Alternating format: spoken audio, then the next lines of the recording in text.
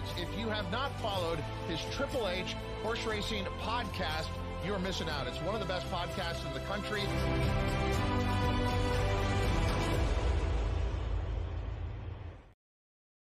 Good evening and welcome to episode 308 of the HHH Racing Podcast. I'm your proud host, Howard Kravitz. We are very excited tonight to talk about Breeders' Cup 2023, all the sights, the sounds, the races, everything that we're going to be discussing. It was an unbelievable, not only weekend, but really the week leading up to the Breeders' Cup. Thank you very much to everyone out there for watching our shows and videos and whatnot. We'll talk about some details in just a minute. Please make sure you hit that subscribe button on the bottom right-hand side of the screen.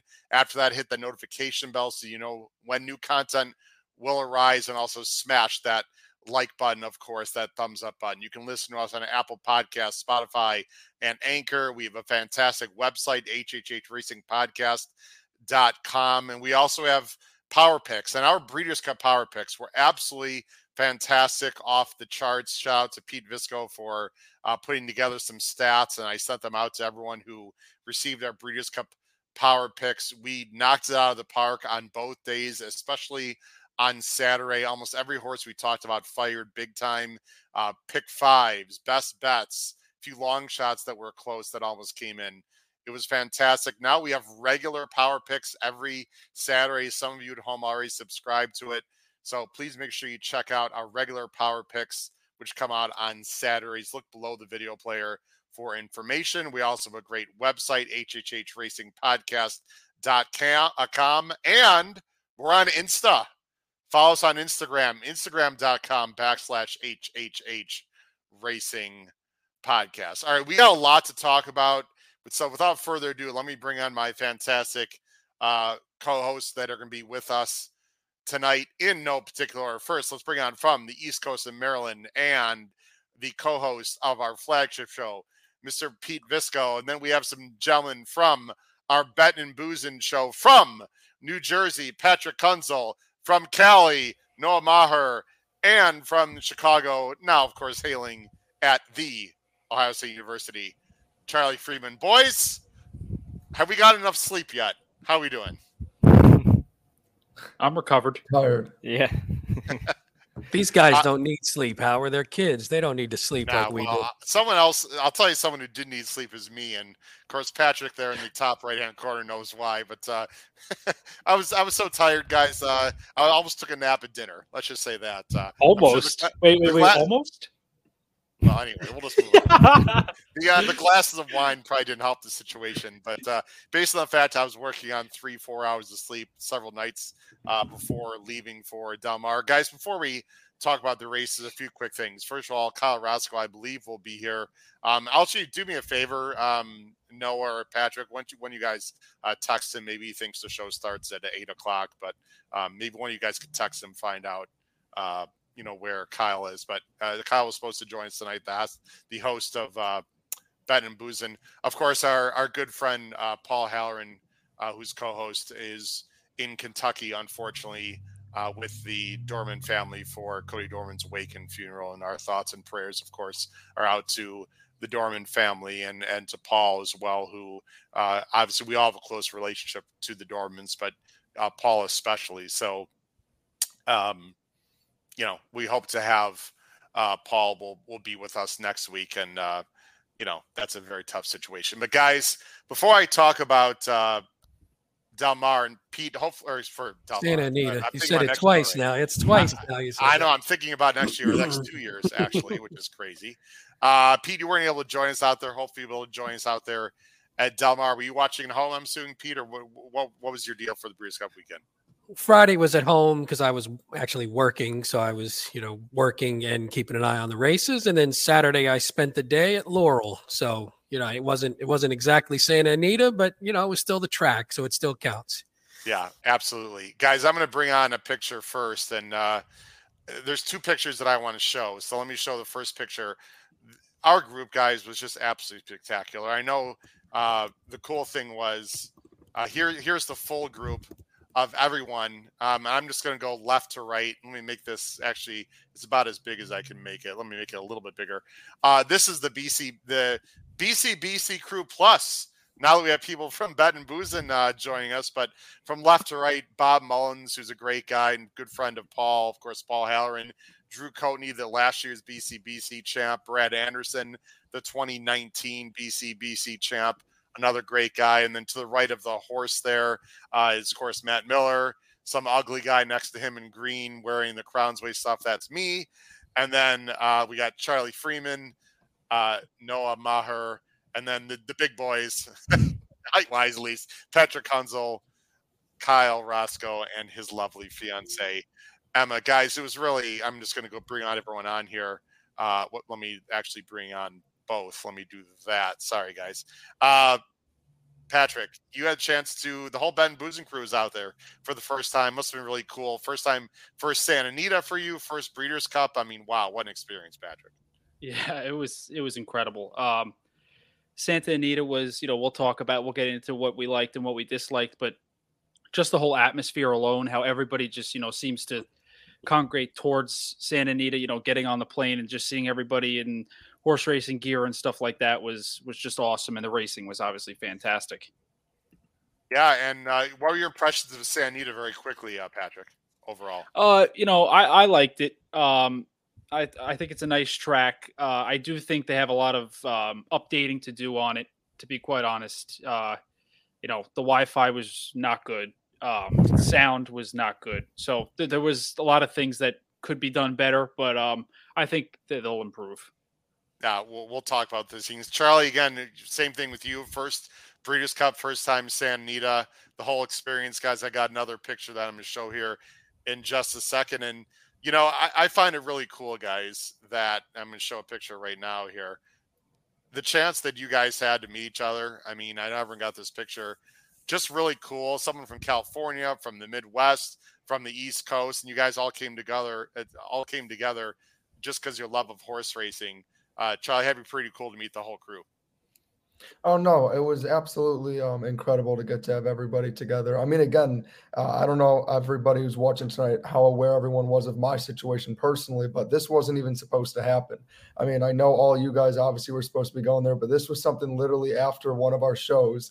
We just talked about the trip, and I happened to have time in my schedule to make this work. Just so, to go from just having originally what was supposed to be a boring, cold weekend in Ohio where I probably would have just watched the races on my own, I ended up getting to fly out to California, stay with Noah and his family, which was obviously very generous of them, and that was a great experience. And the next thing I know, I'm waking up in 80-degree weather in the jacuzzi in the morning, discussing the races with Noah, and then going to Santa Anita for the first time and just taking it all in. And it was the weekend went by so fast. I mean, it was unbelievable getting to be with everyone, enjoy the racing. I mean, sure, there were the Wi-Fi issues, the announcing, nothing was going to be perfect, but I think honestly, just all of us getting to be together and have a good time and, certainly helped that it was also a profitable weekend. I think it was really an unbelievable thing. And I'm planning to go back next year already.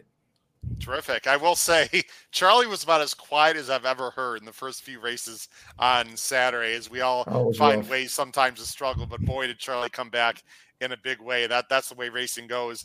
Noah, sorry, your neck of the woods there, about 45 minutes from your house, and also the pleasure to meet your parents, which was great. I'm sure you enjoyed the weekend immensely, Noah. Oh yeah, it was awesome. That was the first time I had seen my parents since they dropped me off at school. So it was about almost 3 months. And then I had the pleasure of meeting Patrick and Charlie, and, just those, couple nights that Charlie and I were, going over the races for the next day. You don't always get that, being a young kid in a sport like this. But yeah, meeting those two guys and then seeing the guys that I had seen before and meeting a bunch of cool people, it was truly awesome. Yeah, our group is really special, Pete. I know you had a chance to meet a bunch of people at Saratoga this summer, and I'm sure you're with a great group of people also, Pete. Just not the podcast group.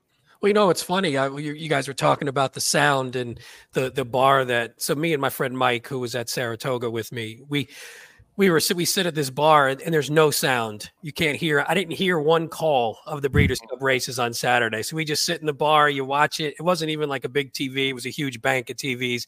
So you're just watching on some little TV with some true degenerates. So it was, it takes me back to the old days. So I still enjoy it. You get a bucket of beer and some TVs, and that's pretty much all I need. Yeah. And I made more money after betting Remington and FanDuel than I did during the day at Breeders' Cup. So, well, that can happen too. A lot of your favorites ran decent, just not good enough. But we'll get into that. You had some good picks though. Otherwise, but I know a lot of your favorite horses didn't quite come through. Let's real quick, guys. We'll get to the races. Robbie Courtney, great viewer of the show. We got to meet a lot of people too, guys out there, fans of the show. Maybe some people are going to be on here right now.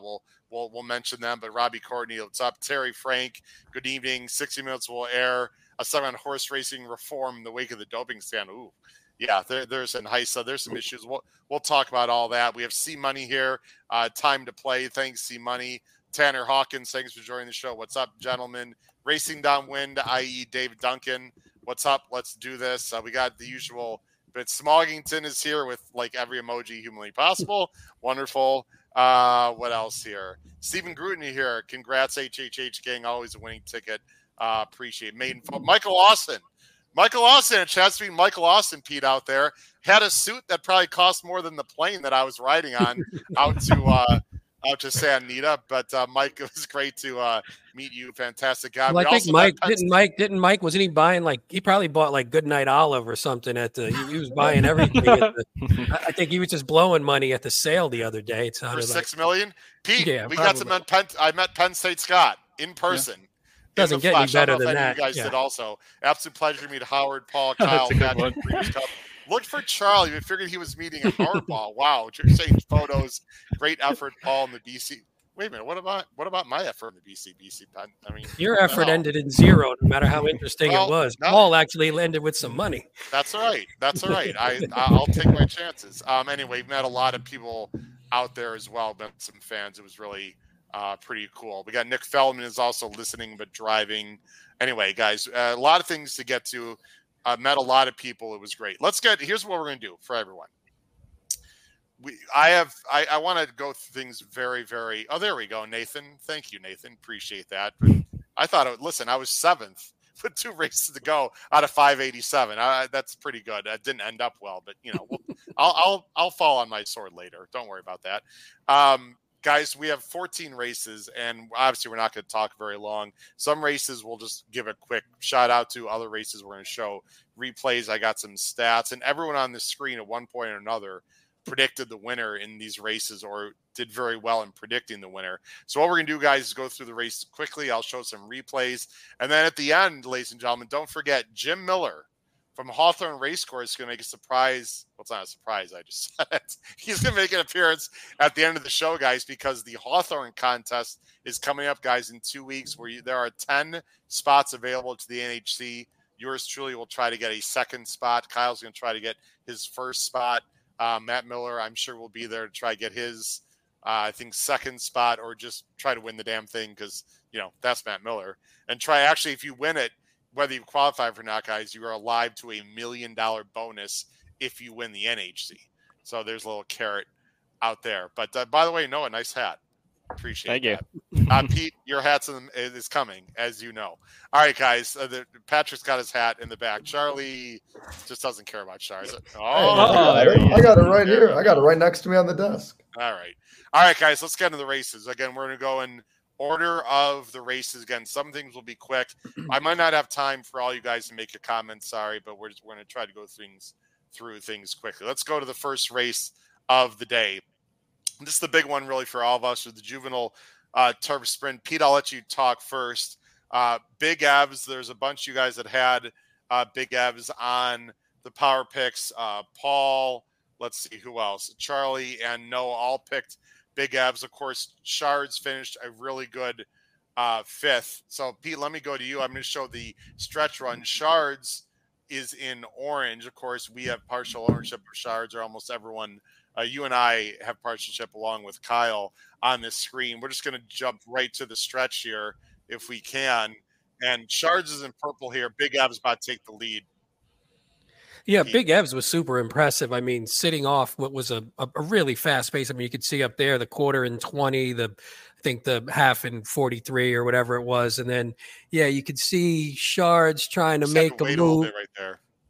Oh, yeah. I mean, I feel like there was a potential money, at least in the money finish right there. If the trip, if maybe just got a straight shot. I think not getting a straight shot, wasn't sure about the ride. It was a little bit tentative, I thought. Nothing too egregious, but I thought he ran great. But Big Evs, just to talk about the winner, Big Evs was phenomenal, just sitting off that pace like that and just pretty much dusting the field once he cleared.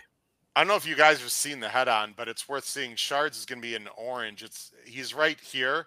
Now, this horse right here, I think, hurt us a lot, Pete, because we couldn't get to the outside here. This horse on our flank, but the horse that really hurt us was actually, because I watched it several times, No Name Mets, who's right here, sort of comes over in our path. You'll see here.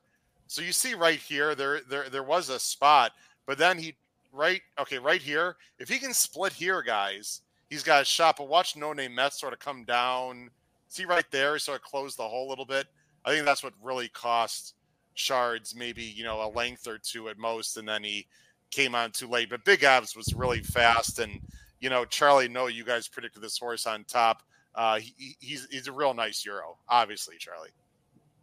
Yeah, no, Big Evs, I'd written down when I was doing my little recap of my own of the races. Just proved to me, in my eyes, more so much the best than than the distance between first and second indicated, kind of because of like what Pete had sort of touched on. The pace was very hot. Crimson Advocate got right after it early on. Shout out to I'm gonna give a little crap here to Kyle Roscoe, who was saying that those Gulf Stream numbers weren't accurate and Crimson Advocate wouldn't be that fast, because to me that horse with those fractions looked pretty fast to me.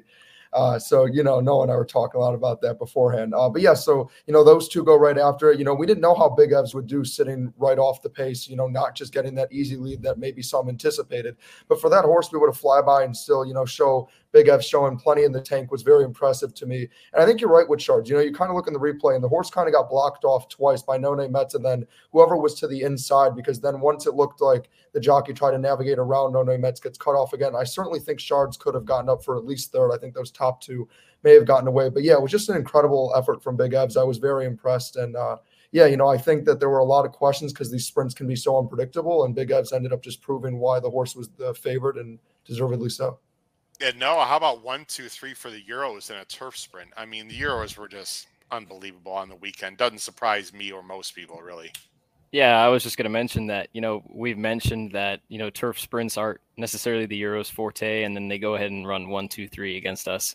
But we should have known that it was going to kind of be a preview for the rest of the turf races over the next 2 days.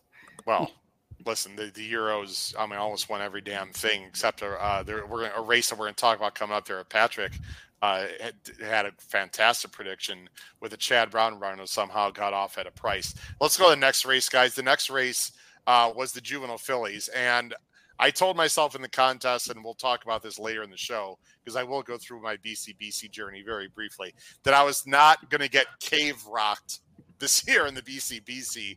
Sure enough, Tamara, Noah, you and I talked about this horse a lot with your father. Look, she was an absolute monster on paper, but she had a little bit of an issue during the race apparently. And, just FYI, with a great call by Paul Halloran, actually had this horse first. And Pete, I'll give you a little credit because you had just FYI second. I mean, she never looked like a loser the entire race, and almost like the roles were reversed. She just tracked and won. And Patrick, I'll let you talk about this race too, but $16, Pete, for people like just FYI.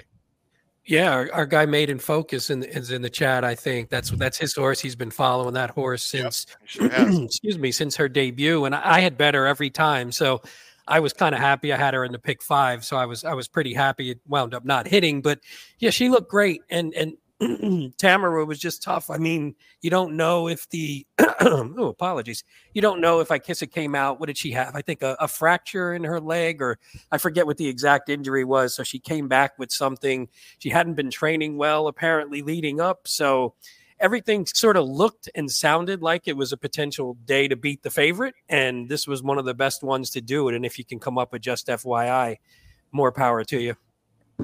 Yeah. And Noah, by the way, you had Jody's Pride in second. I know Matt Bernier liked that horse as well. Patrick, you had just FYI third. Patrick, going forward, I mean, just FYI, looks like she could be a real nice runner. And Candide also ran well for third, but to me, I still want Tamara going forward. That's just my opinion, Patrick. Yeah, I agree. I was all over Tamarez. You could look at the power picks. And I felt, now that the issue, we found out there was an issue with Tamara. I felt like Mike Smith rode her like she was the best horse in the race too, getting out to the lead. And at the end of the day, just FYI in junior, I mean, that horse just ran gigantic, sat off of her and just, ran right by her. It was impressive. Yeah, she got a 79 by her, guys. I don't know. I think Candide's going to be better when she gets older, guys. She's hanging on her left lead again, just like we saw Noah at Keeneland. But I think she's got some potential. I'm going to throw a little credit to myself for Life Talk, who finished a really good fourth at 21-1. It was wide the whole way for Pletcher. I think Life Talk's got a nice future as well. But anyway, guys, the story, of course, was Tamara really in general, just not getting the job done at, let me see the odds. Tamara was 80 cents to the dollar. So, wow, that 4 to 5 just didn't get the job done, guys.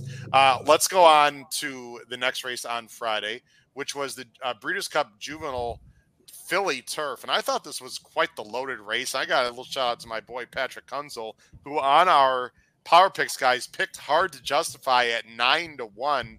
Let me just show I want to show the mutuals there. Patrick, how the hell did this horse get off at 9-1 for Chad Brown? I don't know. And he's what, 5 for 10? 5 for 10 the last 10 of these races. This Juvenile Phillies Turf. Flavien Prat, what a ride. I mean, from the 12 hole, getting out of the gate, he did not, he wasn't scared to put this horse out early and tuck in from the outside. That's the key, Patrick, right? You're out there. You either have to go or you have to sit. And he found a way to use her natural speed. And if you're a fan of Hard to Justify, I mean, let the 13 clear right here. I mean, you've got to be ecstatic. It doesn't get any better for Hard to Justify in this race right there. No, not at all. And once Flavien found that spot for her, this horse just, the fractions were quick too. And this horse was on or near the lead. So, I was a little nervous, but, when they got into the stretch, this horse had, was in between horses. She could have gotten scared. It was a really, really fun race.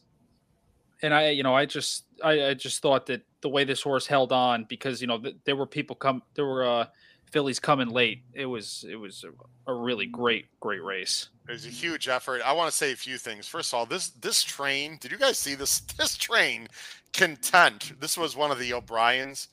And I'm going to put us on screen a little bit, guys, because I did some deep diving after the fact. Content, who I didn't love, but Aiden, we knew was a little bit of a closer. Even Aiden thought was up against it. Guys, she came home in 22 seconds. 22 seconds for a 2-year-old. I know it's Santa Anita, but oh my goodness. And the gallop out was insane. Pete, this was Carla's Way that I really liked a lot. That was just wide. I don't know your thoughts on Carla's Way as I look at the Power Picks, Pete, but Davey Lane. I was sort of against Carla's Way. Yeah, I was against Carla's Way. I didn't. Okay, Davey Lane. I thought she got a tough trip, right? She didn't get the best trip. No, not great. She was a little wide and goofy. She was a little wide and goofy. She feels pretty, Pete, who you had on top was right here and really ran a winning race. She was wide the whole way. I think you could make the argument she was actually she ran the best race, actually. I think so. I think there was no disgrace in her, and I would definitely be looking at her come next year because she was wide on both turns and she still hung, and I thought for a second she might have had a shot, but she just ran out of gas a little bit. I think just the extra distance she traveled probably just got to her late. And Porta Fortuna, who my man O.C. Murphy, who I love, that horse just was trying to weave her way through, and I thought it was a pretty good ride and just got stuck and hung up a little bit, or she could have had a shot as well. Yeah, it was a great race all around. Great race.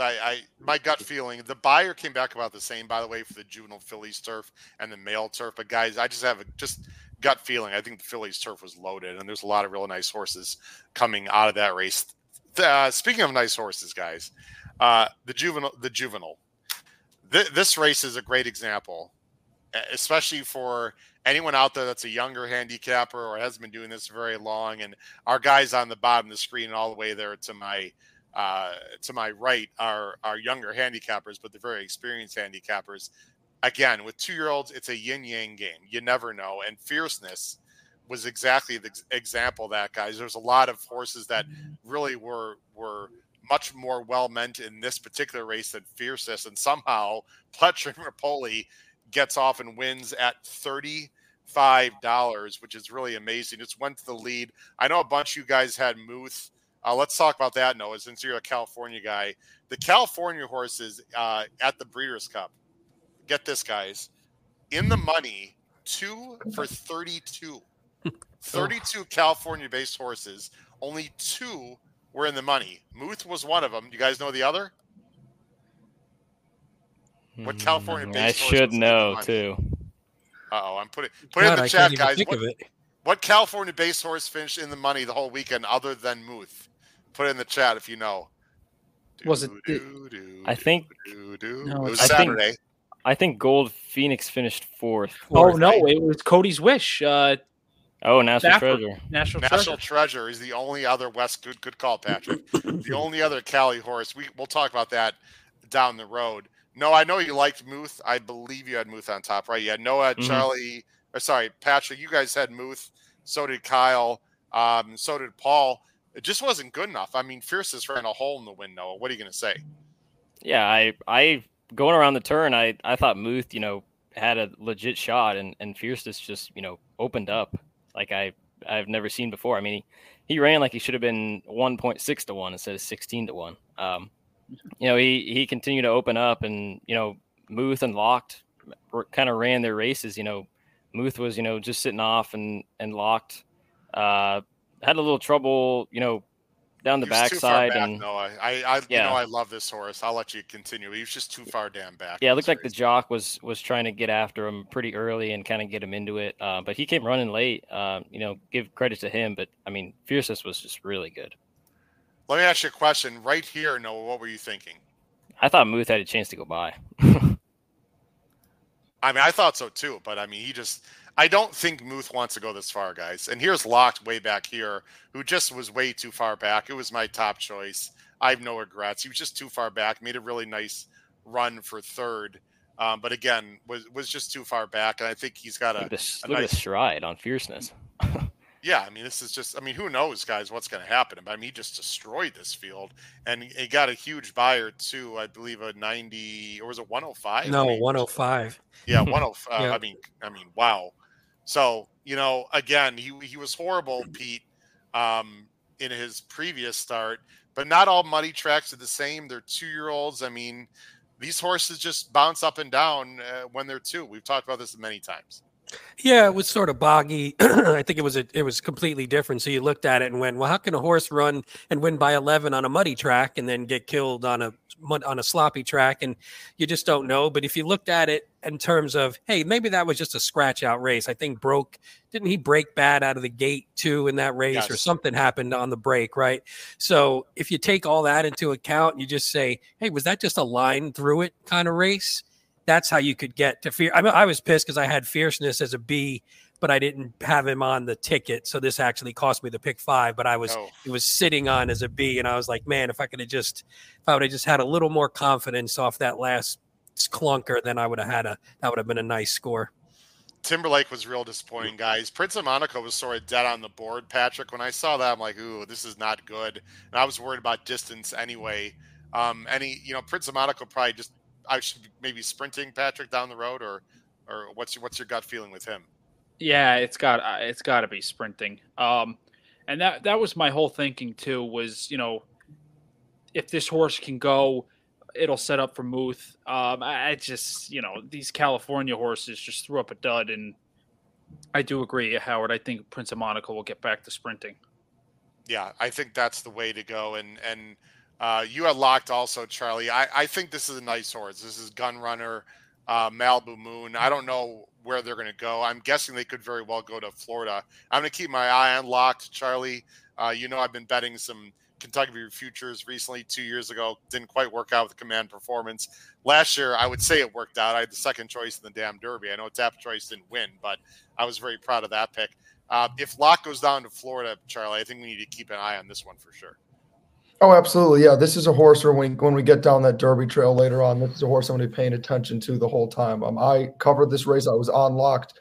You can kind of see, obviously, Fierceness stole the show, but you see Locked was absolutely flying late, nearly got up for second. And I think a big problem was, quite honestly, I just don't think you and I expected the pace to be quite that slow, and I don't think we expected Locked to be quite that far back. I know when we had talked about it beforehand, when I had written about it in the Power Picks, I kind of indicated Locked would be back, but would probably be sitting in a stalking trip, maybe 3 lengths or so off the lead. But instead was all the way in the back, had way too much to do. And again, unless they're flying, if you're that far back, neither of those things kind of match up well. And I think what was interesting with Fierceness, because we on the Betting and Boozing show had covered the Champagne, and I was actually all over Fierceness in that race, obviously dropped a dud, is for me, I think the question kind of was not just the surface, but going from 6 furlongs to a mile was the horse going to be able to handle the added distance?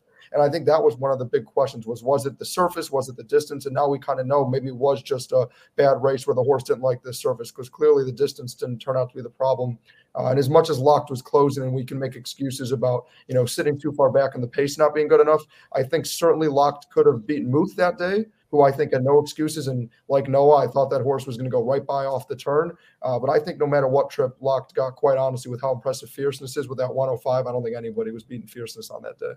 Yeah, and Pete, I'm going to move on, but we've seen a lot of bad juveniles in terms of what they do going forward. I got a feeling this was a decent juvenile. I like Locked. I like Fierceness. I think Timberlake and maybe Prince of Monaco could be crack sprinters. I think this was a pretty good group in general, Pete. Yeah, I think we talked about that a little bit going in, where it just didn't look like a one.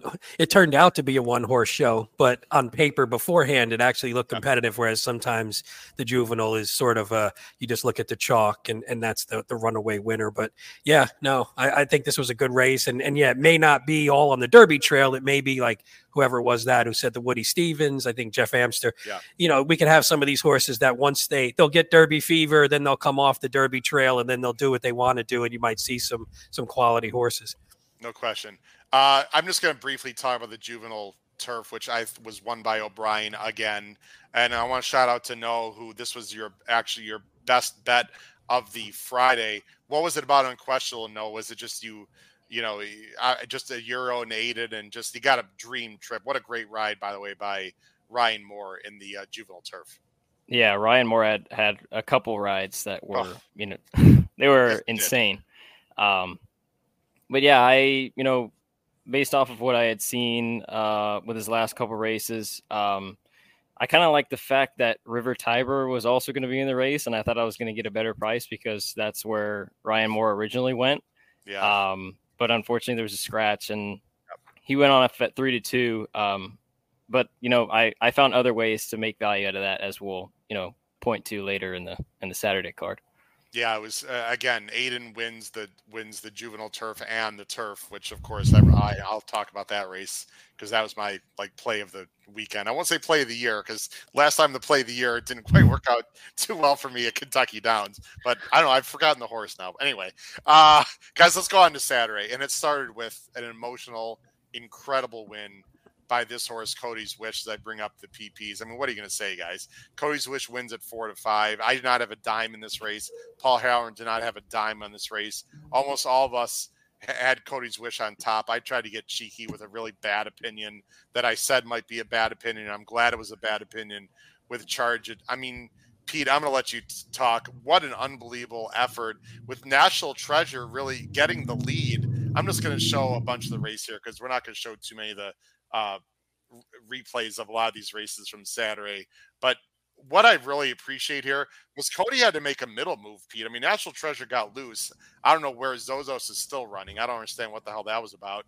But Cody's Wish had to make this middle move. And if Junior doesn't save ground right here, Pete, I'm not sure he wins this thing. No, Junior was pretty much fantastic the whole weekend. And yeah, I thought for a second, I was like, man, I don't like the move that he's making because I felt like it might take the sting out of Cody's Wish. And maybe it actually did a little because, we don't think that highly of National Treasure, even though he ran a bang up race, but they battled down the lane and you knew just from hopefully from a karmic standpoint that he was going to get the head bob, and then also was going to they would have burned Santa Anita down if you took that horse down for a Baffert. So you figure everything went right, but I thought Junior was great. He made the right move. He saved all the ground, and Cody had just enough left to sort of get by what was a game. National Treasure, who most people think is a dog, but actually got the lead like he's supposed to. Whereas in some of those more recent races, you're like, why is this horse not going to the lead? He has no other chance to win a race otherwise. I mean, this is a picture tell 1,000 words, guys. I mean, unbelievable. And Patrick, you were in the winner's circle, which is a whole crazy story. I think everyone on the screen, it was just you, right? I've had people that are here tonight. Yeah, it was. I'm going to thank. Oh, poor Bob. What a shame. I'm going to thank Matt Miller for that one. I mean, it was just incredible. We were in the paddock, and then we went around to catch the race in the other seats that we had, and it was kind of right next to the winner's circle. And as soon as Cody won, it was just follow the leader, and we just all followed Matt. And it was just insane. It felt like forever, that inquiry. But at the end of the day, it was, Cody on top, which was fantastic. No, it's great. Real quick, and I don't know if any of you feel free to comment, because I'm going to go right to where the inquiry was. I timed it out, guys. Give me a second here as I fast forward. Any thoughts from? Actually, that's not going to be it for some reason. Okay, forget it. This is the head-on. This is not what I wanted to. Oh, it's actually the standard. I wanted to go back to the standard. Sorry about that, guys. Was there any thought from any of you that he was going to come down at all? I'm going to show you the replay, the inquiry replay.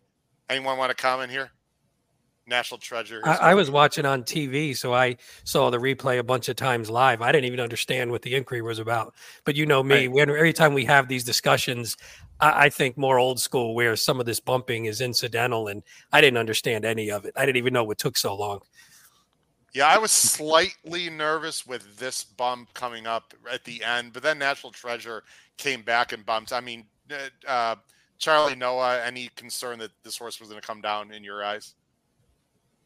No, yeah, go ahead. Sorry. No, right I saw that. Anyway. Or at the top of the stretch, Pratt came over quite a bit just to let National Treasure get a look at him. But then after that, I think they were just kind of leaning on each other. Yeah, all hell would have broken loose if that. What are they going to? Sorry, Cody, you got to leave the winner's circle. You got taken down. That shit ain't happening. But even so, it would have been. Not only would have been a horrible story, it would have just been the wrong decision. I think we can all just agree on that, guys. The National Treasure obviously wants the lead. Where was that in the, in a bunch Travers in the why am I drawing in the Travers? The Travers. Yep. I mean, Pete, you had did you have National Treasure on top of that race? I'm trying to remember. No, I did not. But I think when we talked about it, we talked about National. We would talk about National Treasure would have been part of the speed, and then we were like, what the hell was this horse doing? The only thing about this race, which was odd, is it was relatively weak field. Nobody really ran well except the top two, and Skippy Longstocking was okay, but you wondered if Cody would have beat a good field. Luckily, he got the job done, but we had all questioned him as, aside from the story, a vulnerable favorite, and maybe he was. It's just the horses that were in there couldn't take advantage of it. Okay. Yeah, it's a fair question. Let's move on, guys. Again, we could talk about these races forever.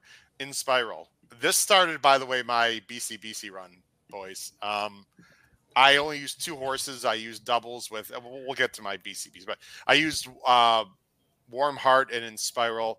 This close. Oh my goodness! I'm just looking. I had In Spiral on top. Paul did. Kyle, who was not here to defend himself, did. You guys had Warm Heart and Pete, of course. Pete, let's talk about Italian real quick. I mean, he had a weird year. She. Oh boy, she had a weird year. Have a drink, Bode. Have a drink, boys. She had a weird year, Pete. I thought she ran well in like every single race. She just didn't win a lot other than earlier in the year. But she ran well in this race. But we talked, even I gave it up on the last one when we were doing the predictions, was I just didn't think she just wasn't as sharp, because she normally would kick away from these fields. And last year she got run down by Tuesday, who I liked on top actually. And this time you could see she got beat by better horses, but she just doesn't have the sting in the stretch anymore. And I mean, that just comes with, she danced every dance. She ran a lot of races and she performed great at all distances, all tracks. So she doesn't owe anybody anything, but you could just tell she just didn't have it as much, because there's no way she would have faded as bad to fifth. Normally she might've got beat by those horses, but she wouldn't have faded to fifth if she was the old her. I want to throw a shout out, guys, as I go to the stretch, to Davey Lane, who absolutely crushed this race. He said it was a 2-horse race. I know they were mainly the favorites, but still, a lot of people were worried about. Here's Inspiral with a complete hammerlock with Frankie, who kept this horse covered up. Guys, this finish is just insane, and I'm just going to let it go through. I wasn't sure who was going to win. Warm Heart, by the way, another perfect ride, and it took Inspiral a second to sort of level out. Once she leveled out, guys, I mean, and watch the gallop out. I don't know if you guys saw the gallop out. Just watch this gallop out. I'm just going to be quiet. You guys, just insane. Okay, she wins.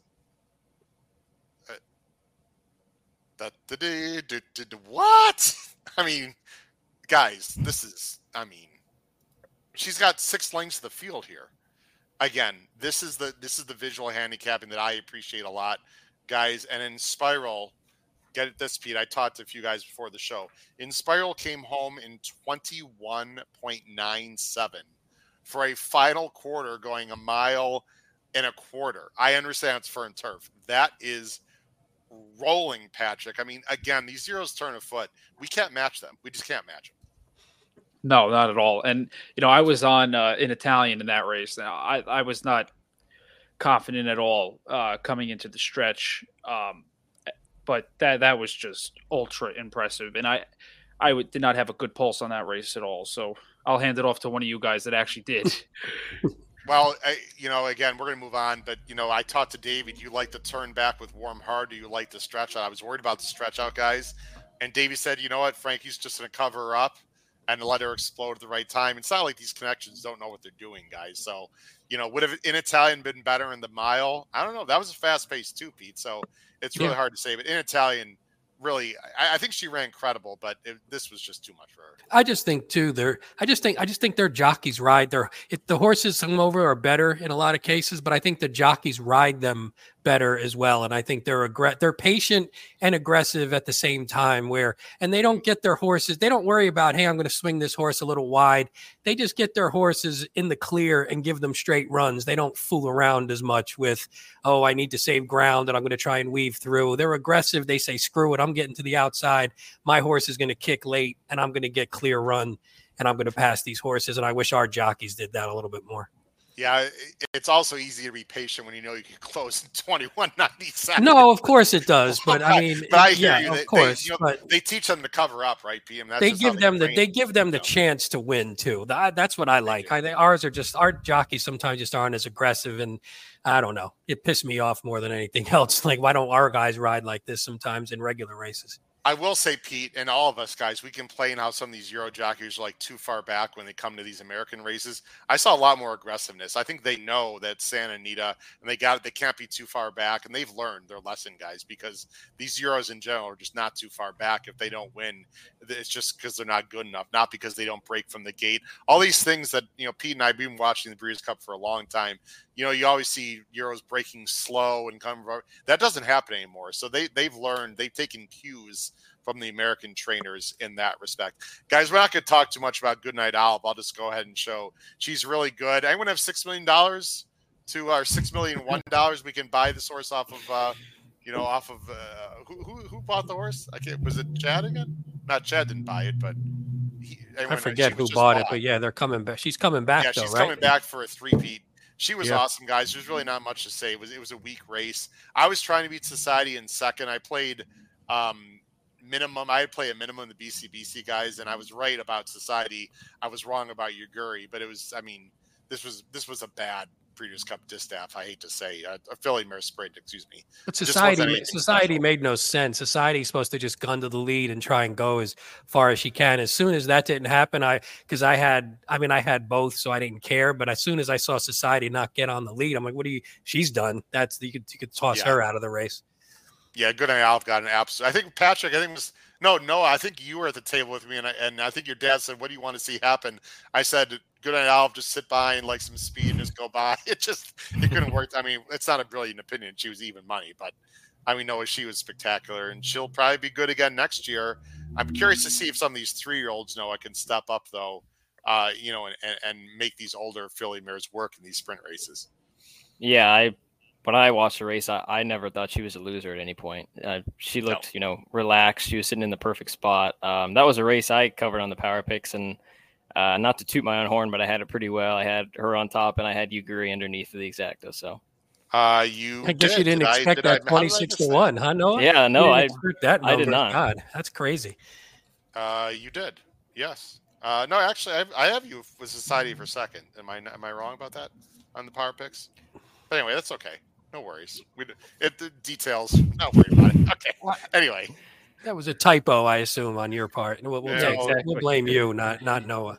Okay, that's fine. We'll blame it on me. Guys, Master of the Seas. Noah, man, this one hurt for our pick 6, although we did hit the pick 6, the group pick 6. Master of the Seas, I believe, was your top choice. Was that your best bet? I don't think so. No. It was your top choice. Great call from the 14 hole in a very exciting mile. If you had Mauj, Pete, like I had a little bit, and that was a brutal beat. But Noah, Master of the Seas with the 14 hole saves the ground and comes over the top. Super impressive. Yeah, when I was watching the race live, I was a little concerned that he was going to be a little too far back, but he proved me wrong.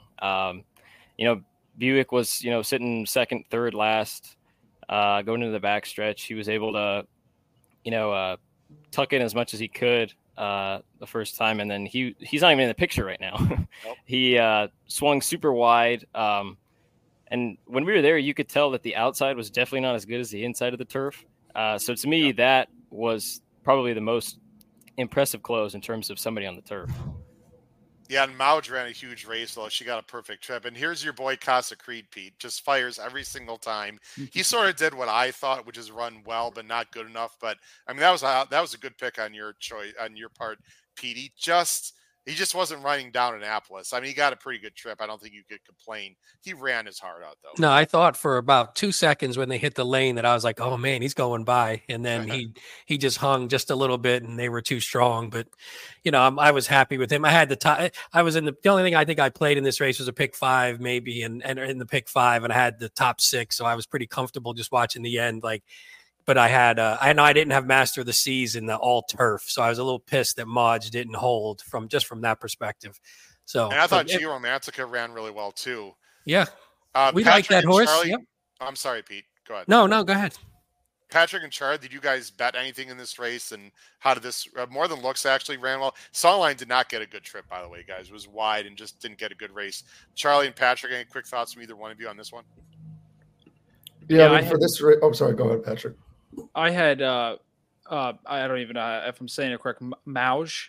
Yeah. Me and Paul were sitting next to each other, and Paul had Mauj in the tournament, and it was pretty brutal. If it wasn't for White Abario, my day would have been really, really bad.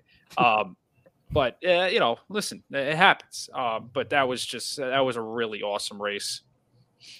Yeah, and Mauj ran it. I mean, she ran huge coming back from 3 weeks, guys. And that would have been, for our pick 6, by the way, that would have been unbelievable. Probably cost the pick 6 players who joined our syndicate like $35,000, because we would have had the pick 6 another 3 times with Mauj, and it would have paid more too. But anyway, spilled milk, moving on. We ended up hitting the pick 6 anyway, and cashed for a little bit. Any quick other thoughts here, Pete, before we move on with this race? No, Charlie, do you have anything? You were going to say something earlier. I didn't know if you had something. Oh, yeah, no, this race was a little more unfortunate, kind of a repeat of the race before with Warm Heart, where I was kind of just like on a few horses, but in terms of what my actual bets are, hurt me because I liked Master of the Season, Casa Creed. I kind of noted that as the horses I liked, underneath, but I was hesitant about the gate. Ended up playing a double from Goodnight Olive into Songline, and then Songline into the race after that, which I believe I actually ended up winning that race. Yeah, because that was Idiomatic. So yeah, Songline getting that rough trip and just not performing certainly cost you both made the ways, middle part right? of the day hurt. Yeah, and after, for those of you who know, I know it's not one of the main races, but I had a rough start in the morning when Web Slinger lost by a nose that cost me a win of $300. So it was certainly a tough start, but as we get into these later races, I guess people will get to understand why it turned out to be a profitable weekend. So we move on from this race. Not a great race for me. I thought my BCBC ended rough. How about this guy's from Caesar? All in on Mouch. Oh, man. Sorry, Caesar. That blows. Oof. I don't know how much that was, but oof, that was bad. Guys, this staff, there's really not much to say. Idiomatic won. This helped me a lot in the BCBC. I played a huge double. We'll get to it anyway. Idiomatic helped me. The only thing I'm going to say, and Pete, I'll just let you make the only comment of this race, and we're going to move on. This race was ripe for a closer the way it finished, because they finished slow. They did not come home in 21 power. They did not come home in 21 and change these horses. Somehow inexplicably, just no one could go by Idiomatic. It just looked like they were, I thought it was going to be our girl Clairiere, but she got a little bit tight. And it was just a very meh finish. I mean, Idiomatic had a great year, but the way this race ended was just sort of ugly. Yeah, this is we had mentioned on the show. I'm like, man, I'm going to be really pissed at Joelle or really happy with Joelle, but the way my picks went. And in this one, I don't know if Clairiere would have won the race, but she's another one that I just want to see her run in a straight line, get her outside, run her straight, let her try and run horses down. That's her game. But then, I mean, Idiomatic, you can't take anything away. It wasn't great, randomized, ran well, but Idiomatic, she just wins the races. I mean, whether it's super impressive or not, she keeps on winning. So, I mean, more power to her. It wasn't a great race going in. It didn't come out. Wet Paint was really oddly terrible, which I know that was a Paul horse. And I had that horse in there a little bit. And yeah, the closers closed, but they had nothing to close into. So they didn't do much. You see what, third, fourth, and fifth were sort of the closers we were looking at that we thought could make a move, and they didn't. So yeah, boring race. Move on to the next one.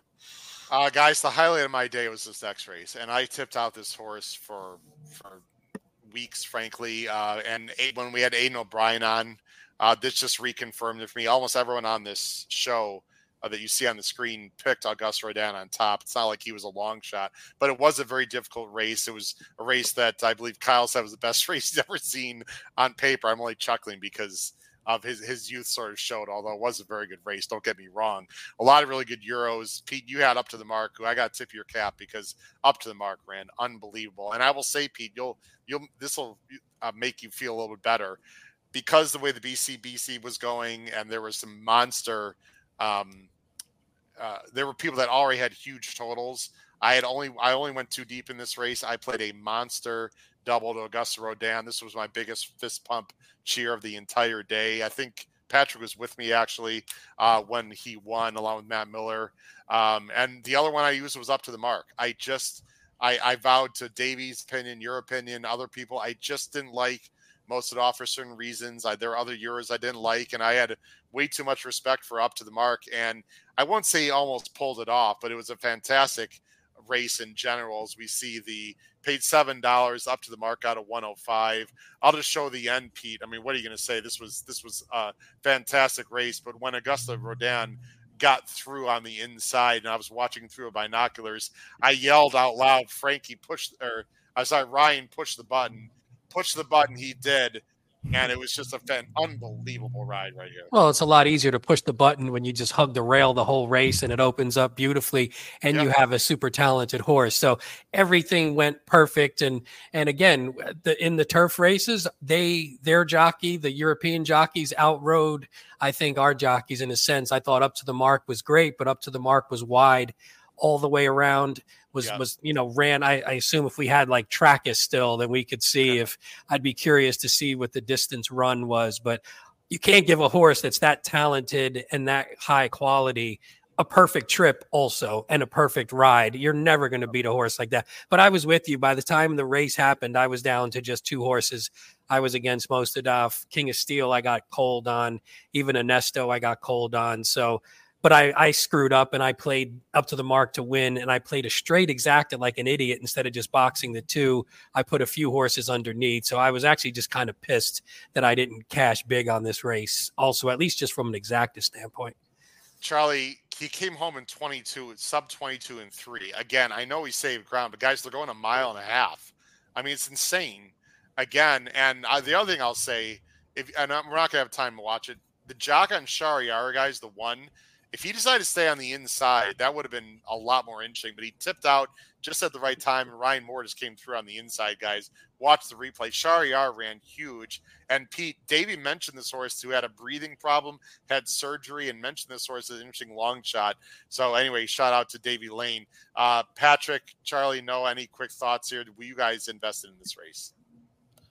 Yeah, well, I certainly was. I kind of tipped into the next race, which you can kind of see with my caption at the bottom, how I was connected to the next race. But yeah, I played up to the mark in the Augusta Rodin into White Abarrio in the last race. I really thought this was a 2-horse race. Ended up placing a pretty big exacta box of those 2 as well as a win bet on the 5. And yeah, I really thought it was going to be a 2-horse race. It kind of looked that way to me. As you mentioned, the 1 ran on well. And it was really just an excellent trip executed by Ryan Moore. But you also do have to give a shout out to, I can't think of the name of the 12-horse, but really looked like who the Bears need as the new left tackle, because you want to talk about laying out a perfect block to leave the rail wide open. Just completely moved everybody outside. King of Steel, I know Balladeer, that's who it was. Yeah. King of Steel, I thought honestly didn't run that bad, especially considering how quick of a turnaround. I think it was a little too much to ask too soon. Yeah. And I will say, I know the effort wasn't amazing in terms of I think the horse finished like 5th or 6th, but I was impressed with Ernesto. This was a horse Noah and I really talked a lot about in the morning as a horse that seemed to just need more distance. It could close well. And unfortunately was, I think, probably the widest horse in the field off the turn and just had to make up too much extra ground, but showed to be flying late. And that's also with the 9-horse most stuff. That was also a horse Noah and I kind of touched on where we thought the distance was just wrong for this horse and didn't like the value at all and really just didn't see the horse firing, which kind of came to fruition. But all the credit in the world up to the mark. I know we all kind of talked about it. This was sort of like a Euros versus up to the mark representing the U.S. And we didn't really know, especially with how dominant the Euros have been. Would any U.S. horse even be competitive in such a dominated Euro race? And up to the mark ran still an incredible second in that race, in my opinion. He did. And Noah, this was your best bet also, Augusta Rodin. I mean, again, you have to take some stances in these races, and the ride was spectacular. And I don't know why you felt like this was your best bet, other than, of course, my best bet. So you got to follow the smart, people on the show. But was there a reason why you just felt like this was your best bet of the day? Yeah, I just had a feeling that I was going to get, a decent amount of value with just how loaded the field was. Yeah, I will say, from my vantage point, there was a lot of weight on Ryan Moore's shoulders. Because I had Augusta in the turf double, I had him in the turf pick 4, I had him in the regular pick 4, and I had a big pressed up pick 3 into him. So let's say I was very glad that he got the job done. Well, if you think you were glad, when I tell you my BCBC run, I've got about 25,000 reasons why I was glad when Augusta Rodin won. But I hear you, my friend. That was a great call for you, and fortunately worked out for me as well. So that was great. By the way, Gold Phoenix for the West Coast. He ran yes. huge. He's just not good enough. But did you see? I don't know if anybody saw the replay. The owners, I guess, they were super pumped just getting fourth. It was they were so pumped. It was so exciting to watch them just cheer to have a horse just run that well in a race with such high quality horses. That was cool. And no more up to the mark, guys. They retired him. So I was hoping maybe we'd see him in the Pegasus. I didn't get that. Charlie, I didn't get that. Day, but no. That was disappointing, man. Right, Charlie?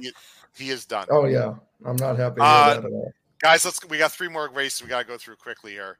Patrick, my friend, has been tooting the horn of White Abarrio all the way back since we were at Saratoga and in the Classic, which let's just face it, this wasn't the best Classic of all time. But White Abarrio, Patrick, which was, I know you were all over him, you loved him, he was the favorite, but he ran really well and he won with a perfect ride by IRAD and matched. Let me see the buyer here. Let me get that on the screen.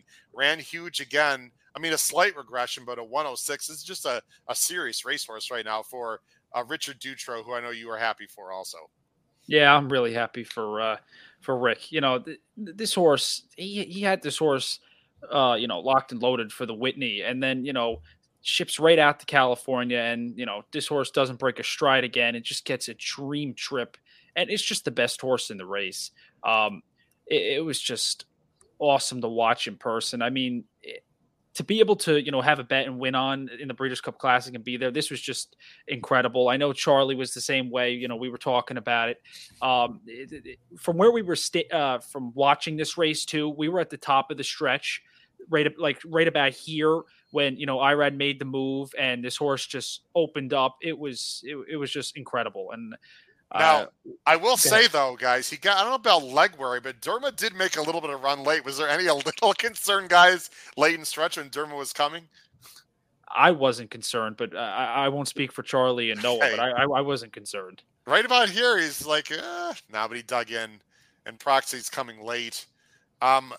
Guys, let me just say this. I had a monster double with to Ushba. He was just too far back. He ran fine. He was just too far back. He was in last, guys. On the at the going into the first turn. I'm like, what? I knew I was in trouble at that point. Pete, thoughts on this race in general, and then we'll move on. Yeah, I was on Ushba on top, who I bet to win, but I was basically a 2-horse race for me, Ushba and White Abarrio. The only big bet I had, which sucked, was this was one of the races where I played a super high 5, and I had the first, third, fourth, and fifth legs, but I had White Abarrio and Ushba in the second leg. There were the only 2 I had in the middle, and that would have been a lovely hit if I would have been smart enough to – I didn't have Derma anywhere on the ticket, though, so I couldn't really be too upset. It still just sucks, though.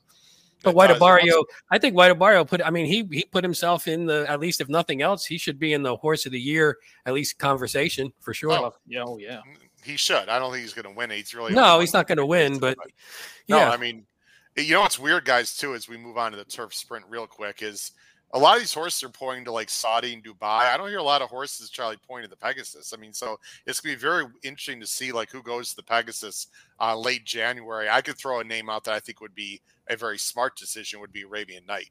If all these other big, he's got speed, I think Baffer would be wise to send him there. I'm not saying he would win, but when you look at some Saudi Crown, White Abarrio, some of these nice horses are going to be pointing to the Middle East. I would if I were Arabian Night, I would go to the Pegasus in a heartbeat if I was them. Charlie, this Chicago trainer put me into the Hurt Locker in the turf sprint. I mean, No Balls again, who also won on Churchill Downs on Derby Day, wins at $26 with an unbelievable ride coming off the pace, which he almost never did, beating Big Evasion. Again, another example why I just hate freaking turf sprints, Charlie. Oh, yeah, no, this race was an absolute disaster for me. I was just coming off my best bet, White Abarrio winning, hit a few doubles, was going into the last leg of my all dirt pick 4, which we can touch on in the next race. So I was feeling really confident, good about myself. And, before I started placing bets for this race, I thought, I do not like these sprint races. I'm a closers guy myself. I think this race is going to hurt me. And sure enough, played big bets on Motorius and Caravel, who honestly, when I was watching that race, I mean, Motorius just didn't run. That was a disaster. But I'll tell you what, when they were coming off that turn, Caravel got a dream trip and really looked to have a chance to kind of prove everybody wrong and show the horse was back. And then I will say also, I want to give a shout out to Big Invasion, who was a horse I did actually play in one of, I think for a really small double when I was just looking for a price after White Abarrio, who ran a monster race for second, but has just kind of unfortunately fell victim to having a bunch of just near misses. But yeah, No Balls was just, we make the joke that it's Kyle's horse, but no, this horse was just unbelievable. Again, as you touched on, as someone who follows Arlington closely, it's not really what you see from Ravelli's horses. His horses are kind of always the same thing. They just send, and usually they either get away, or if they send and you start to see him tire out a little bit on the turn, that horse is absolutely done and you wasted your money. So usually if you don't see a horse like No Balls on the lead, you're like, okay, this horse has no chance. But an unbelievable ride, certainly wasn't an easy trip and a great performance. And you're right, if you said No Balls won this race, I would have been surprised. If you said this horse wasn't on the lead and able to wire him and still won, I'd be like, I don't even understand how. Patrick, we're fans, of course, of the Clements and Big Evasion. I just think the rail he checked a little bit. We're not going to show the replay. There's a point where he checked a little bit. I think 5 is a little bit too short. He's a really damn good horse, though. I hope they keep him training and keep him running. I just love that horse. Yeah, the horse is awesome. And I was on Roses for Deborah horse didn't run much. No. I really didn't know what the idea was, because that, Rose for Deborah showed a lot of speed in previous races, and in that spot just didn't really show much. No. This race killed me, by the way. I needed big invasion. I had a nice big pick 3. I had a big double, the pick 5, and basically this cost me. The big invasion not getting up cost me everything. This would have been a huge day.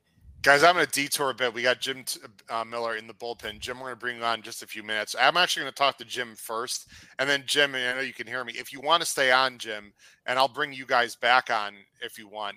Actually, I think I'm just going to leave everyone on unless you guys have to go. If you guys have to go, that's fine. I think we'll talk about the Hawthorne contest first, and then I'll run through my BCBC real quick. I know some people are interested in talking about it.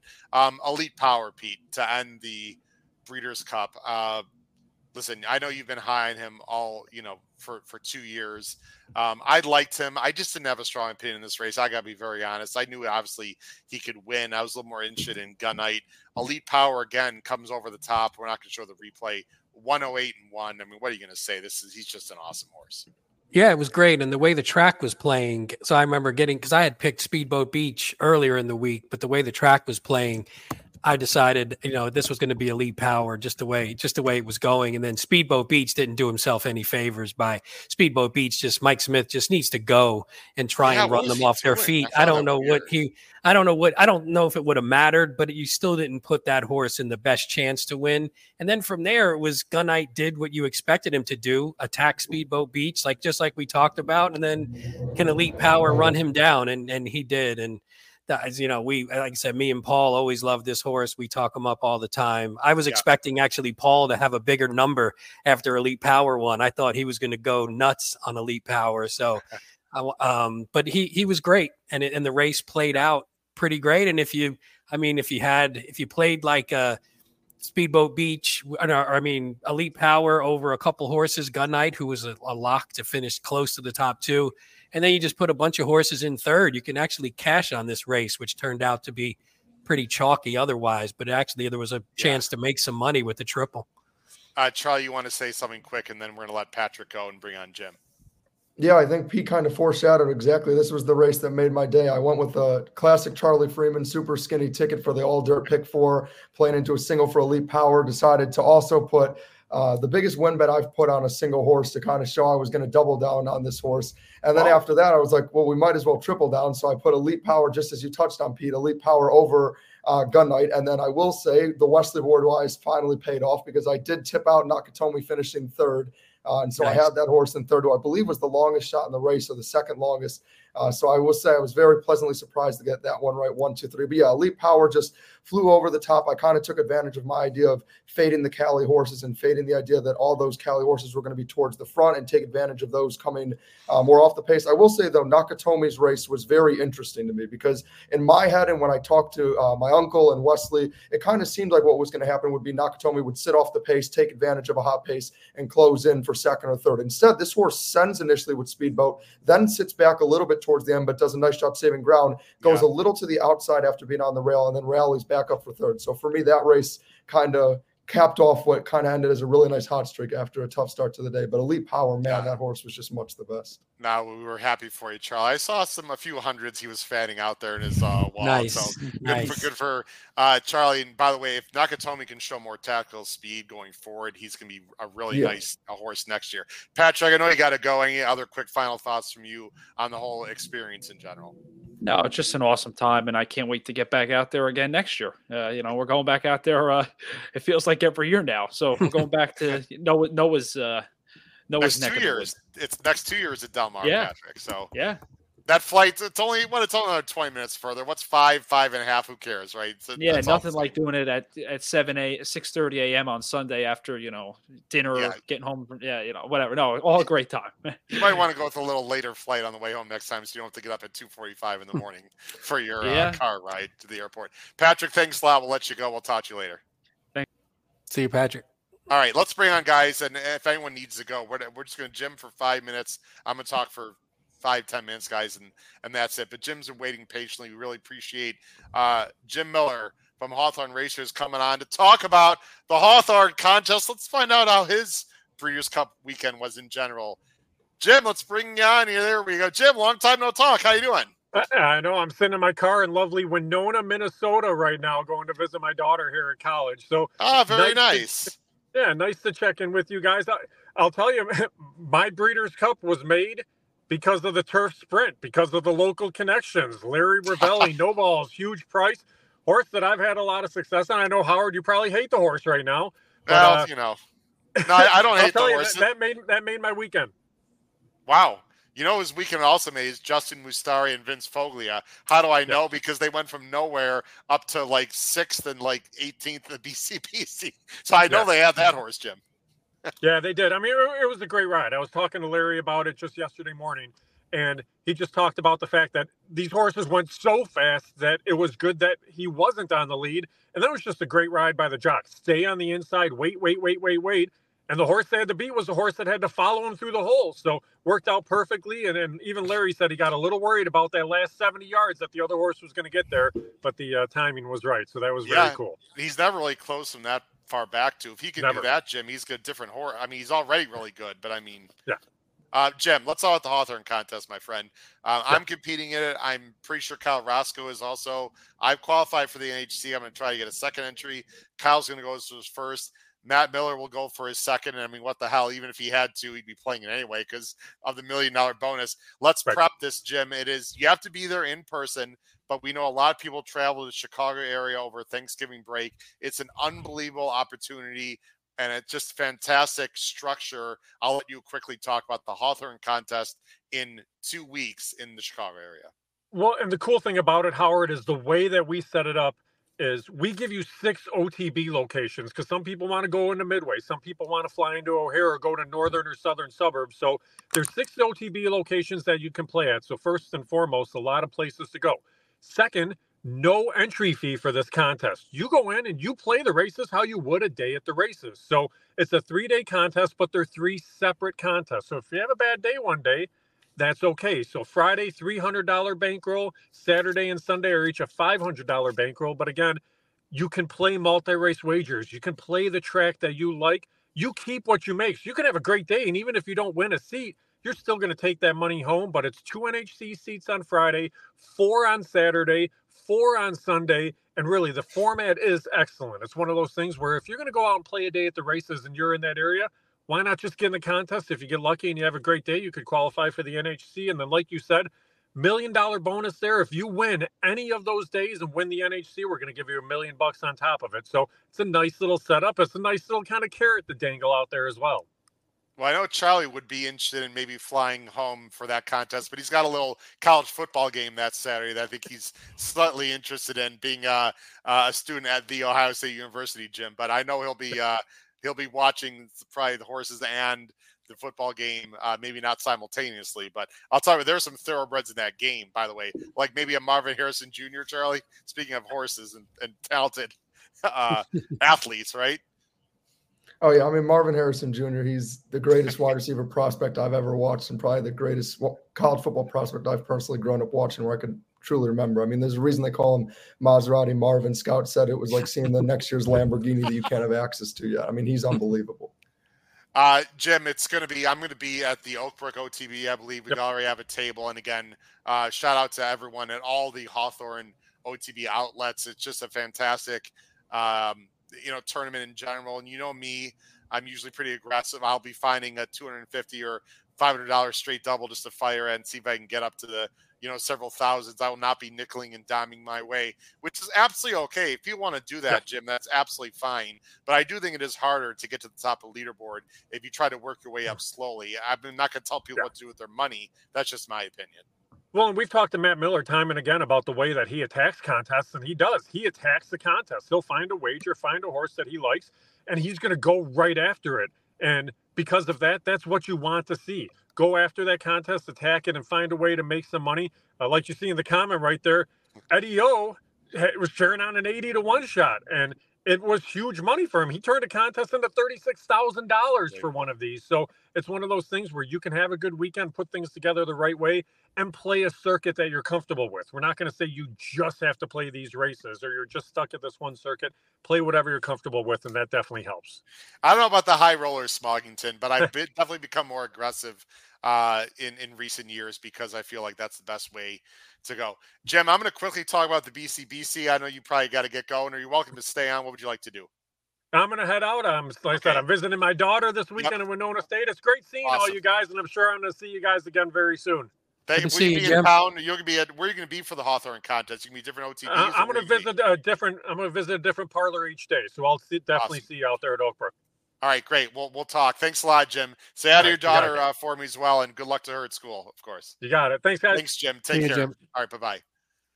All right, guys. So very quickly, and I'm, a lot of people were asking me, guys, what happened to the BCBC. So I tweeted out with 2 races left, the leaderboard, guys, where I was at 72,000 and change, and 7th out of 587. I'm going to go through this very quickly because I know it's getting a little bit late and people want to get going. So, guys, Pete, I did what I said I was going to do up until the last 2 races, to be very honest. I played only minimums on Friday. I was not going to let the 2-year-olds beat me. I lost every damn minimum. I'm not going to lie. I was at 5,700 on both entries into Saturday. My first big play in general, guys, was in Spiral. It was in Spiral in the Philly and Mare turf into Goodnight Olive, and that really boosted me up. I didn't go all in, but I played a pretty big on the main ticket, guys, and then I played a backup double, gentlemen, with Warm Heart into Goodnight Olive. So that was a big play for me. Nothing creative, but look, it actually paid better than I thought it would, just because the Inspire was such a big field. Wait, real quick, that's the lesson, right? I'm assuming you guys talk about it, is you don't have to you don't need to look for the 20-1 shots, the 15-1 shot. If you see a good opinion, just bang it and have some confidence in it. And that's what I think what you were going to, we talked about that and you did it. And that's what got you, shooting up the leaderboard. And you have to play 7 of the 9 races, guys, on Saturday, for those of you that are not familiar. So I sat out the Cody's Wish race, and I told myself over and over again, I have it written down, do not play the Turf Spit race 10. Oops. But things change for specific reasons. How much are the minimums for everyone 600. Listening? 600. Okay. The mile, I played $600. I played Georomantica. I just messed around a little bit, did not hit that race, but again, didn't really cost me much. And then I made big push, guys. I went the distaff. I bet big doubles, Idiomatic to Augusta Rodin. I backed up with Clairiere, was a smaller double, guys, to Augusta Rodin. I was not all in, but I was close to all in. If Augusta Rodin had lost, I would have down to like $4,000 or $5,000. Well, Augusta Rodin won, and on my backup ticket, I only had like $600, but on the main ticket, I was in the 40s at that point. So I was really happy where I was. I also had a win bet on Augusta Rodin. I had a monster. This is where things got crazy. And Noah and Charlie, you don't even know the details. I had a monster, like a 15,000, some crazy dollar double. Augusta Rodin to Ushba. If Ushba had won, guys, in the Classic, I would have sat about $205,000. And for those of you out there that are listening, this is real money. This is not Monopoly money. This is not like mythical money. This is real ass money. I want to say also, for disclosure, I had 2 entries. They were not all mine. I shared them with 2 other people. So it was not, I was in for 5,000. Someone else was in for 5,000 and someone else was in for 10,000. So I just want to be very clear, although I'm not proud of coming home with 0, I only was in for 5,000, which makes my bet, at least for me, a little more reasonable. But anyway, if Ushba won, guys, I was up to 205. But what I'm proud of is I did have a big win bet backup on White Abario. I had about a $15,000 win bet on White Abario. And guys, I was all in right there. If White Abario or Ushba doesn't win, I'm out. I'm zeroed out. I'm absolutely done. I emptied the tank. White Abario won, which was my second best option. It got me to the 72 that I tweeted out. At that point, wait, can I stop you right there? How did no one at the table smack the phone out of your hand? You don't tweet. That's like talking about the no-hitter in the dugout. What the hell were you? As soon as we Well, saw it, I was like, what the hell is he doing? You don't tweet that look. shit at when you're in the middle of the contest. Somebody should have smacked the phone out of your hand, man. Well, a lot of people were asking about where I was, and I didn't know if I was going to go any higher Send than them the 17. link. Send them the link in Well, advance. nah, they could have looked. I just thought it was a good moment to show people like this is where I'm at, and I got a lot of positive comments. In hindsight, did it jinx me? I don't know. My plan all along was not to play turf sprint. What basically happened, guys, is because there were so many people ahead of me, Pete. I mean, I thought I'd be like in second or third, and I was seventh at that point, and there were people that are already in the 100 and something. I felt like, along with my two compatriots who I talked to, that we sort of had to make a move that was a little bit unorthodox. I played huge doubles from the turf sprint to Speedboat Beach, so it actually wouldn't have mattered. Even if I hit the turf race, it wouldn't have mattered. I veered. I didn't love the last race. I didn't have a strong enough opinion on Elite Power. I wish I did. By the way, Drew Coatney, guys, I don't know if you know this. I mentioned this to Patrick. Drew Coatney, a good friend of the show, BCBC champ, had 5 or 6 horses, guys, into Elite Power in doubles and did not have no balls. And if he hit that, he would have up to like 120, like 220 or something.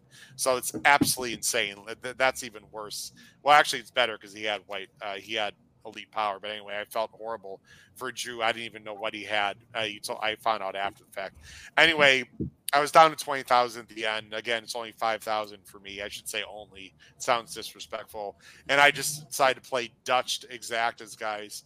Speedboat Beach under Elite Power, Gunite, and Dr. Shivel. Weighted differently to try to get to about if I hit that, guys, I would have gotten to about 105,000 and finished at like 7th or 8th or whatever. Anyway, the last 2 races were obviously a disaster for me. I'm very proud of what I did. I was 7th out of 587 people going the last 2 races. I stuck to my plan. I pounded on Inspiral. I crushed Augusta Rodin. It just didn't work out the end. Congratulations to everyone Sean Borman, who was the winner with 230,000 plus another 400 guys. Fidge was 630, and everyone else who cashed, including Paul Halloran, who finished with $20,000. So congrats to him. My regret, what I should have done, and I'll end the show here. What I should have done in hindsight is skip the turf sprint, like I said, play about a $23,000 straight exacta in the last race, cold punch, to try to win the whole thing, which was possible. But to be honest, Pete, I don't think I would have 8-9. I probably would have had 9-8. I got to be honest with people. So I wouldn't have gotten anyway, but I would have walked home, or we, the people within my ticket, would have walked home with 50 plus another 10, about 60. I would have walked home with about 15,000, which would have been nice. But anyway, it wasn't. Well, that's where we're not having a strong opinion hurts, because you couldn't you didn't have confidence to do that, because you probably had no confidence in what you would have played with that money. So that's what kind of sucks. I just didn't. But for Charlie and Noah, younger guys who are hearing this crazy amount of money, or people at home, I don't listen. The BCBC is nuts. I don't. You have to think of it as play money a little bit if you want to win it. When Matt says that all the time when he's on, he's like, you can't think about, hey, I'm going to lose this much. You have to just think about it like, if I want to win, great. If I want to go home with 50 grand, that's great too. Just play, like you said, play 20 and go home with 50, but it would have been tougher to win necessarily depending on what your play was. But you got to either play to win or just be happy going home with some money. You can't really be in between though. No. And for full disclosure, last thing I will say, if I was 100% my money, like myself, and I had 72, I would have definitely done the latter. I'm not afraid to bet maybe, $15,000 to win 450, guys. I mean, or 600. I mean, that's good odds right there. But I definitely would not have done what I did. I took my shot. Guys, I've been in the mix in some big contests, and I feel, without sounding like a complete arrogant asshole, I think my time will come. I feel good about my handicapping. I think my strategy was very sound. Just the last 2 races didn't work out for me. So that's how the BCBC went. As we end the show, I'm just going to go in reverse order. We'll go bottom left to top right. Charlie, final thoughts of your very first Breeders' Cup, man. Oh, it's absolutely terrific. I mean, again, for something that wasn't supposed to happen, to having a casual talk and scrambling to make this work, and having such a great time hanging out with Noah, and getting to finally sit down and break down some races with someone my age, which is not something I normally get to do, and enjoy that. Then as you mentioned, Friday had a rough day, and then Noah and I were all over Unquestionable to save the day, and then Saturday, go from bad beat to bad beat, and as the some person who doesn't shut up, going radio silent because I was in disbelief that I was down big instead of up hundreds of dollars, and then have that strong finish and hit my first pick 4 or longer ticket in person was really cool, as well as, hitting White Barrio and Elite Power as my 2 singles to kind of finish strong end of the day, to finish profitable on top of all that. I mean, it was an unbelievable weekend, really went by too fast. Absolutely loved it. And without hesitation, I already told my parents I'm going back next year. So at least I get a little more notice. And met Matt Bernier and Eddie Olczyk you met also, right? Yep. And of course, that Dormans, was so cool. The Dormans too, which was amazing. Obviously, absolutely. Charlie, was cool that you were out there. We're really happy to have you, and God bless Noah for putting up with you for like 2 days. I mean, I don't know how the hell he did it. But how's In-N-Out Burger, by the way, Charlie? Oh, again, for those who don't know, I'm a picky eater, but I will say the fries, for someone who only eats pizza and fries, they were tremendous. I can give that credit. They were very good, and the shake was good as well. So remember those days when you were younger, we could just pig out all the time and wouldn't show up, and then you get older, and well, you don't have to worry. I still do it, and then I have to spend 2 hours in the bathroom, but I still do it every once in a while. All right, well, you just wash it down with some beer, right, Pete? I mean, yeah, that's what these guys do. That's their diet, not mine, unfortunately. Noah, your first Breeders' Cup, right? Your first Breeders' Cup. You live in Southern California. I'm sure it was special to see your family, and the whole weekend was awesome. I'm sure for you. Oh yeah, it was super. It went by too fast. Got to spend the 2 days with super nice people. Had a good day or a good 2 days betting wise. Hopefully we'll be able to do it next year, and Pete can meet us out there. Yeah, Pete, you got to meet us out there, and it sounds like Charlie's going to be staying your place again and maybe taking the train, right, Noah, to the tracks. Is that the like the plan? Yeah, we've already got that figured out. All right. Yeah. Well, Noah, you better be on fire next year because Del Mar's your home track, so we're all going to be looking to you. No pressure. Yeah, I got no excuses. Pete, we'll let you wrap up the show, my friend. I know you were, of course, in Maryland, but it's always cool to see big-time horses, big-time races, whether you won or lost. It was a great weekend. They're going to be out west again in the next 2 years. Yeah, it's funny because when we were going in, we talked about how there were no, quote unquote, big stars there. And that maybe took a little bit of the luster off. But then when you get to the races and then you make newer stars and the stars sort of rise to the top, and there were some really competitive races. There were some really great performances. And that's all you can ask for from a Breeders' Cup. I will say it's funny. The best win I had of the day was the race that I wasn't even close. Well, I was close to having the winner, but I hit the sprint. I hit a wild superfecta, and the 10-cent super paid $6.50, and I had all on top with Big Invasion and Motorious in second, then like 6 horses in third, and all in fourth, and that was actually my biggest hit of the day, which is funny. Oh, really? Because I'm like, with all the handicapping and all the close horses, it was the race where I didn't even have the winner close, but I wound up hitting my biggest ticket. And like I said, I had my second biggest hit of the day was I banged this horse at Remington in a 220-yard race that I wound up hitting for like 400 on a race that I didn't even know what the hell I was doing. We were just sitting there drinking. So great day all around. I wish I was with you guys, but at least I was at the track and doing something that we all love. You probably speed handicap that race for 30 seconds. Meanwhile, you spend 10 hours handicapping. Exactly. I'm much better. I said I just need to stick to the quarter horses. That's my game. Although there's a race coming up this weekend. I put a horse in my stable from, I think it was either Remington or FanDuel. I put a horse in my stable, and the horse is running a week back. So I'm gonna bang this horse on Saturday, hopefully. So it pays to watch the night tracks that nobody cares about. In closing, people that are going to have the power picks for this week, I'm going to be covering Churchill and New York. Just to let you guys know, Churchill's got a nice late pick 5, by the way, on Saturday. And guys, in closing, to everyone listening and watching, and gentlemen on the screen, you don't even know this. We had about 13 shows.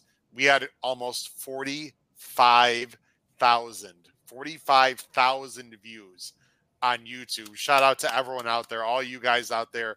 Thank you so much. I didn't even count the listens, guys. We probably had about 3,000-4,000 listens on our audio platforms. We are up to 3.1 plus thousand subscribers. We're almost at 2,000 on Twitter. We just continue exploding. We cannot do it without all you guys out there. So thank you very much. Next week, we're back on our regular schedule, Wednesday night, Ben and Boozin' with a new logo. I hear a new logo with a Charlie and a Noah finally going to be on the logo. And then our flagship show, Pete and Paul, will be back on Thursday. For my good friend and co-hosts, Pete Visco, Charlie Freeman, Noah Maher that way, and Patrick Kunzel, who had to leave us, and of course our thoughts with Paul Halloran in Kentucky. This has been episode 308 of the HHH Racing Podcast, Breeders' Cup recap. Crush your bets wherever you play this weekend. Thanks a lot, everyone. Take care. Good night.